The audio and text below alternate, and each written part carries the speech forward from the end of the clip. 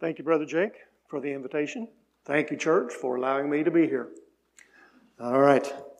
If you have your Bibles with you, and I hope that you do, turn to the book of Colossians, chapter 1. Colossians chapter 1. We're going to look at verses 13 through 20 of Colossians chapter 1. You know, as I was thinking and praying about the message that the Lord would have me to speak tonight, I listen to contemporary Christian music a good bit, and there's a particular song. I don't remember anything about the song right now except that let me tell you about my Jesus. Okay? Well, that's what I want to do tonight. I want to talk about Jesus. You can't go wrong as a preacher when you're talking about Jesus, right? Okay. So these verses in Colossians chapter 1, verses 13 through 20, they have a lot to say about who our Jesus really is and what He has done and what the Father did also. So, Colossians chapter 1, starting at verse 13, the Bible says, He has delivered us from the power of darkness and conveyed us into the kingdom of the Son of His love, in whom we have redemption through His blood, the forgiveness of sins. He is the image of the invisible God, the firstborn over all creation. For by Him all things were created that are in heaven and that are on earth, visible and invisible, whether thrones or dominions or principalities or powers. All things were created through Him and for Him. And He is before all things, and in Him all things consist. And He is the head of the body, the church, who is the beginning, the firstborn from the dead, that in all things He may have the preeminence. For it pleased the Father that in Him all the fullness shall dwell, and by Him to reconcile all things to Himself, by Him, whether things on earth or things in heaven, having made peace through the blood of His cross. Our Heavenly Father, as we consider these words of your Holy Scripture this evening, I pray that you will guide us and teach us, Lord, by your word and by your Spirit, that we may understand what you have for us from this passage of Scripture tonight. We pray this in Jesus' name. Amen. All right. God the Father is at work. God the Father has a plan. And we're going to see in these verses some of how He carries out His plan, what it took for Him to do that. And so, as looking at verse 13 there, the He that is the very first word there, that is the Father. Okay, so you can say, God the Father has delivered us from the power of darkness and conveyed us into the kingdom of the Son of His love, who is Jesus, right? Okay, so we see God the Father at work here with His plan of salvation, okay, working things out so that a lost world could be saved. And so He says, God the Father, in His perfect plan, has delivered us from the power of darkness. Okay, now we understand that darkness is the opposite of light, isn't it? Darkness is what Jesus came to dispel. Okay, the Savior came to give light. Jesus Himself said, I am the light of the world. Okay? And so we know that He has come to deliver us from the power of darkness, and that power is exemplified in one name, the devil or Satan. Okay? So, God the Father has made the plans necessary. He has worked everything out so that could take place, that the power of darkness would be defeated. Okay, but He also, in addition to delivering us from the power of darkness, He has conveyed us into the kingdom of the Son of His love. Now, we need to think about that for a little bit. Conveyed or transported, transferred. Okay? If you go into Romans chapter 8, which I'm not going to turn over there, but that can be your homework, is to read Romans chapter 8. It'd be well worth your time. Okay? But in Romans chapter 8, the Apostle Paul talks about adoption. Okay? Adoption. You know what adoption is, right? Adoption is someone being transferred from one family into another family. Okay? I know something about that because our son is adopted. We adopted him.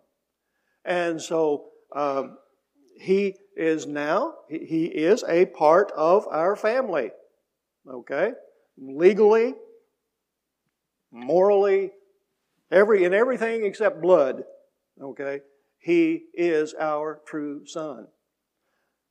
He was conveyed or transferred from his family to my family.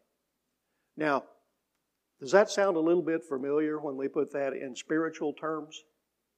I hope it does for you, because the Lord Jesus told us that we used to be in the family of the devil, the family of Satan. Okay? But something happened, didn't it? Whenever we accepted Christ as our Lord and Savior, then we were conveyed, we were transported into the family or the kingdom of God. I mean, that is awesome to think that could happen. And here's the thing. It has to happen. Okay? It has to happen. Because if we're not part of His family, then we're not part of Him. All right? So the Father then has released us from the power of darkness. He has transferred us into the kingdom of the Son of His love, who we know as the Lord Jesus Christ. Okay?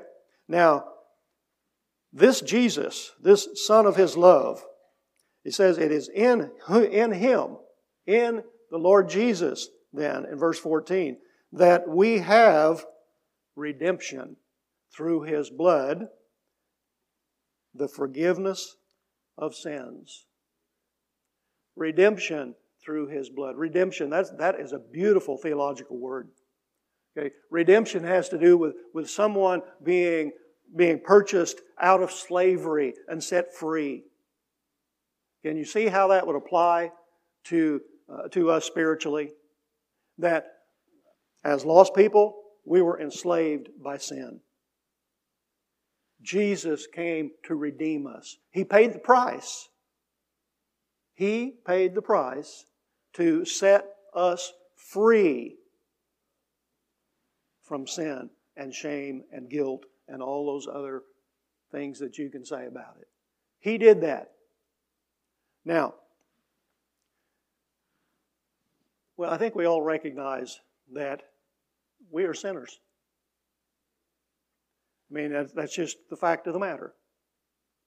Even as believers, there are those times when, and we hate to admit it, but there are still those times when we sin, don't we? I think we all have to confess that. But here we have, He redeemed us through His blood. And notice how that language is there. There's a comma after blood, and then it just says the forgiveness of sins. That means that those two phrases, redemption through His blood and the forgiveness of sins, it means they're equal. It means that basically forgiveness of sins is just restating the fact that we have been redeemed by the blood. So, this is what Jesus has done. When did He shed His blood? On Calvary's cross, right? I mean, on Calvary's cross. He shed His blood. He died so that our sin debt could be paid. All right, so, redeemed through His blood, which amounts to the forgiveness of sins. Now, I don't want to get too far ahead of myself here, but okay, let's go back to what the Father has done. He delivered us, He conveyed us. Now, if you go down a little bit further, you will see that He ensured that all fullness, that's verse 19, ensured that all the fullness dwells in the Son. For it pleased the Father that in Him all the fullness should dwell. What's this saying? It's saying that in God's plan, in the perfect plan of the Father, He set it up so that His Son, the Lord Jesus Christ, okay, God in the flesh, okay, that He would have all the fullness of God in Him. Okay? He's not just part God and part man. No. He is all God and all man. Okay? Make sure that you understand that. Jesus Christ is 100% God and He is 100% man also. All the fullness of God dwells in Him. What does that mean? It means that He can do what needed to be done. Okay? And that was to take care of our sin problem. He is able to do that because He Himself is God. Okay? So, it pleased the Father that all the fullness should dwell in Him. And because that fullness dwells in Him, then He can bring reconciliation between God and man. Now, that is a very big deal. A very big deal. Because as sinners, as lost people, we were alienated from God, is the way that the Bible states it. We were enemies of God. Okay? But if we're going to be part of God's family, we can't be enemies with Him, right? And so the Lord Jesus Christ, He is the one who has reconciled us to God. What does reconcile mean? It means bringing two who were enemies into friendship. Okay? Maybe you've experienced some reconciliation at one point or another in your life. If you are saved, then I guarantee you have experienced some reconciliation. Because you had to be reconciled to God for there to be peace in your heart. Okay, now, let's get to the characteristics of the Son here. In verse 15, He is the image of the invisible God. Can you see God? The Bible says no. The Bible says He's invisible. Okay? But the Bible also tells us, Jesus Himself said this, if you have seen me, you have seen the Father. You may recall that at a certain point in Jesus' ministry, one of His disciples, Philip by name, said, well, Lord, just show us the Father and we'll be satisfied. That'll be great. And that's when Jesus told him, Philip, have you been with me so long and still don't understand that if you have seen me, you have seen the Father? So that tells us something about Jesus, doesn't it? It tells us that He is God. He is the image of the invisible God. We can't see the invisible God. We can most definitely see Jesus. When we get to heaven, we will see Jesus. Okay? Whenever He took flesh upon Himself and became a human being, became a man, okay, that continues throughout eternity. And so whenever we get to heaven, we will meet the Lord Jesus. He will be in a resurrected, glorified human body. All right?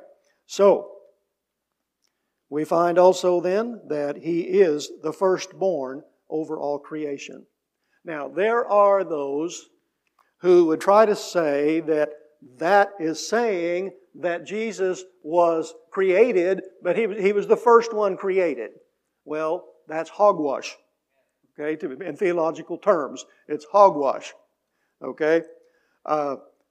Firstborn here means that He has the preeminence over everything, over all of creation. And why can we say that? Why is that possible? Because He created everything. He is the one who did the job of creating. Okay? So you can find this also in Hebrews chapter 1, if you read through there. The firstborn means that he has the preeminence. He is the boss. He is the authority. Okay? So, then verse 16 goes on to explain about that. For by him all things were created. Which things? All things that are in heaven and that are on earth. That pretty well takes up everything, doesn't it? Okay? He's the one who created all of creation. It says both visible and invisible, whether thrones or dominions or principalities or powers, and all those words there, but it all comes down to the fact that Jesus Christ is the power. He is the authority. He is the one who is in charge. He's the boss. He's the Lord. He is King of kings and Lord of lords. Okay? And all of creation owes their respect and their allegiance and their faith and their trust in the Lord Jesus Christ, who created everything. So all things were created through Him and for Him. Now you can also find this in John chapter 1, where John writes about this. Okay? So He is before all things. And this is not, I don't believe, talking so much about time as it is going back to what we said about the firstborn, about preeminence. That He is over everything. He's the one that all of creation looks to Him. He is before all things, and in Him all things consist. All things consist. Now, what do we mean by that? What does it mean that all things consist in Him? Okay, let's unpack that a little bit. Yeah, the picture that I get from that, all things consist, is that Jesus Christ is holding everything together. Okay? Holding everything together. I mean, all of creation, and it's a marvelous creation, isn't it? Okay, some of you may remember these come out several years ago, but Louis Giglio put out some DVDs about creation, about the stars and all of this. I'm a science guy anyway, and I was just amazed by that. But all of this, all of the universe is in His hands. You know, I can remember an old song from a long time ago. He's got the whole world in His hands. And that's literally true. He is holding everything in His hands. Well, what happens if He no longer holds everything in His hands? What happens if He quits holding it? I'll give you a clue. 2 Peter chapter 3. Does anybody remember what 2 Peter chapter 3 talks about? Okay, 2 Peter chapter 3 verse 9 is where Peter talks about the fact that God is not willing that any should perish, but that all should come to repentance. But then he goes on to say, in the next verses after that there is going to come a time when the universe, when the elements are going to melt, okay, when everything is going to be burned up, the earth and everything, and all of creation is included in that. It's all going to be burned up, and Peter uses the word, it will all be dissolved.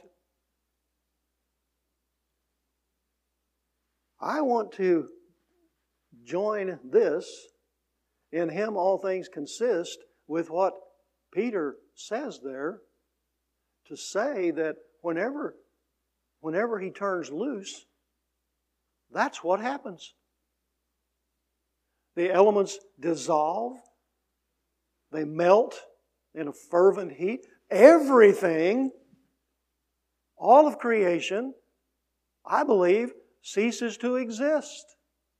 Now, there are some who would say that that's just a purifying fire, and that the earth, there'll still be some cinders left, and God will start with those cinders and rebuild. I do not agree with that. I think everything will be gone. Everything will be gone. And it's at that point then, if you can plug in Revelation chapter 20 with the great white throne judgment. Okay? Which in those verses, John says that at that time, they have nowhere to go. They have to go before the throne because there is no other place. Because it's all been burned up, dissolved, eliminated. So, this is what I believe all things in Him consist. I believe that's what it's talking about, that He is literally holding everything together. Okay? So, He is also the head of the body, which is the church. That's us, right? How did we get to be a body? We got to be a body when we got saved. When the Lord Jesus Christ brought us all together. And so we can say that some of us are the hands, some of us are the feet, some of us are the mouthpieces, different things of the body. And they're all under control of the head. For a human being, what happens if we cut the head off? Death. Right? Jesus is the head of the body, which is the church. And as the head, that means He's the one who tells the church what to do, right? He's the one who says, this is what we're going to do now. He's the one who makes those decisions. And so we recognize Him as our Lord. That's another way of saying as our head, the one who gives the orders, the one who makes the decisions, the one who calls us to go out and do what He would do, what the Lord Jesus would do if He were walking in this place. Does that make sense? Okay, so He is the head of the church. And He is also the beginning. Now, notice, who is the beginning? Doesn't say the beginning of what in this verse. So that tells me that it's in the beginning of everything. Okay, as in the beginning, God created the heavens and the earth. Okay? In the beginning was the Word, and the Word was with God, and the Word was God. In the beginning, Jesus did what was necessary. So, He is the head of the body, the church, who is the beginning. He is, we have the word firstborn again here. This time it's the firstborn from the dead. What would that be talking about? Resurrection, right? Jesus rose from the grave. I hope that we're all convinced of that Jesus truly did rise from the grave. Okay? Because to be honest, if you don't believe that, then you need to get on your knees. You need to go spend some time with the Lord. Okay? Because as the Apostle Paul tells us in 1 Corinthians chapter 15, the resurrection is everything concerning our faith. And if you can't say with 100% confidence, yes, the tomb was empty, Jesus Christ rose from the dead. If you can't say that with confidence, then there's a spiritual problem there. Because without the resurrection, the Apostle Paul says our faith is vain, which means it's worthless. And so just consider those things. He is the firstborn from the dead, the first one, the one who will be calling us out of the grave when that blessed resurrection day that we're all waiting for, longing for, hoping for, when He says, come, come. We had the beautiful story about Lazarus in our Bibles, don't we? How Jesus came after He had been in the tomb for 4 days, but Jesus called him out of the tomb. It's a picture of how He's going to call us out of our graves also. He is the firstborn from the dead, and in all things He has the preeminence. Who's the most important person ever? The Lord Jesus Christ. Okay, that's what it means by Him having the preeminence. He is the one that we look to for everything. Okay, now we can go back to verse 19 there. For it pleased the Father that in Him all the fullness should dwell. So taking all of these characteristics, these qualities of the Lord Jesus Christ and plugging them in here, that helps us to understand more about the fullness, doesn't it? And again, it was the plan of God the Father that it would be exactly this way. And so then reconciliation is made possible. By Him, by Jesus Christ, to reconcile all things to Himself. By Him, whether things on earth or things in heaven, having made peace through the blood of His cross. Peace is a very precious commodity. I can remember before I got saved, okay, the Holy Spirit was dealing with me. Okay, if you've been saved, you know what I'm talking about when I say the Holy Spirit was dealing with you. Okay, we call that conviction in our theological terms. But the Holy Spirit was convicting me. He was telling me that I was a sinner. He was telling me that I needed to be saved. He was telling me that I needed Jesus. Okay? He was telling me this. And as I struggled against Him, I felt anything but peace in my heart and in my life. I mean, I'm telling you, there was no peace there. And it seemed like every day that condition of no peace just grew, got stronger. It was like my life was just filled with chaos and disorder, which it truly was, because that's what the devil brings.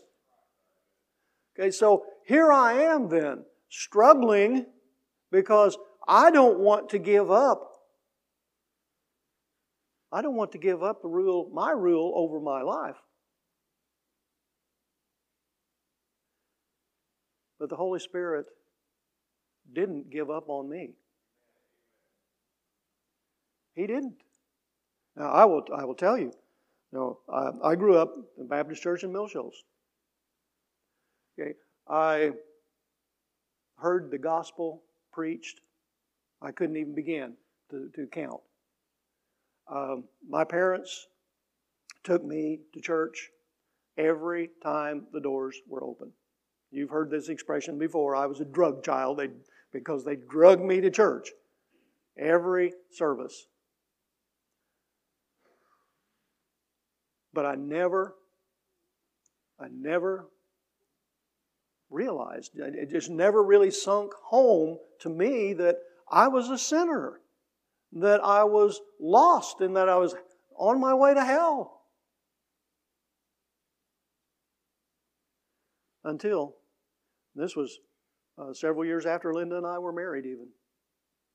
But we were in that same church, and the preacher had preached the message. And I asked Linda if she wanted to be baptized because I knew that she had not grown up in church. Okay, here I was, 27 years old. And I'm asking her not does she want to be saved, but does she want to be baptized? That shows my lack of understanding here, right? And so she said to me, she who had not grown up in church, who wouldn't know any better, she said, well, isn't there something you're supposed to do first? And so I said, well, let's go ask the preacher. And so we went to let the evangelist speak to us. I listened as he explained the gospel to Linda. And as he's telling her, well, you need to repent. You need to confess Jesus as your Lord and Savior. Reach out to Him. And as he's explaining these things to her, it's dawning on me that that's never happened in my life. And I realized that night then that I was not saved. I was just as lost as I could be. Well, back to the Holy Spirit and His part in all this then. Every day, for the next about 6 months or so, the Holy Spirit was telling me that I was lost. And He would do something during the day to remind me that if Linda and I, for example, would have gotten killed in a car crash, that she would go to heaven and I wouldn't.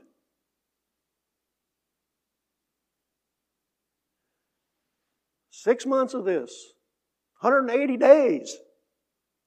Okay? So I'm telling you, the Holy Spirit did not give up on me. He just kept on and on. He kept laying it in front of me. And finally, the day came when I had all I could take. So I knelt down in my living room and I said, Lord, I don't know what you can do with me, but I'm yours. Whatever you want, wherever you want me to go, whatever you want me to do, I'm yours. Please forgive my sins and be my Lord and Savior. And you know what? He did. He did. And I look at that and it's still awe-inspiring to think that He would do that for someone like me. But He did. And I give Him praise and honor and glory for that. And at that point, this is where the peace come in. But you already knew that, didn't you? This is where the peace comes in. Because that moment when I gave it all to Him, there was a peace that filled my soul like you cannot imagine unless you've experienced it. That peace, the peace of Christ, that peace of being reconciled to God, no longer an enemy with Him, but now a friend, now a part of His own family. That peace filled my heart. Now, is that peace filling your heart also? Can you say with 100% certainty, I know that I am saved. I know that the peace of the Lord Jesus Christ resides within me. I hope and pray that everyone in here can say that. I know that I am saved, and yes, Jesus has given me peace that is beyond all understanding. So I just ask that you would examine your hearts as we go into our invitation time here shortly. Please examine your hearts. And don't leave here if you can't say with certainty, I am at peace with God. Let's pray. Our Heavenly Father, Lord, we give you our thanks, we give you our praise, because you have done everything that we needed you to do. Lord, you have dealt with our sin problem, and you have poured out grace upon grace. And Lord, thank you so very much that we have reconciliation in you. So we just say thank you in Jesus' name. Amen.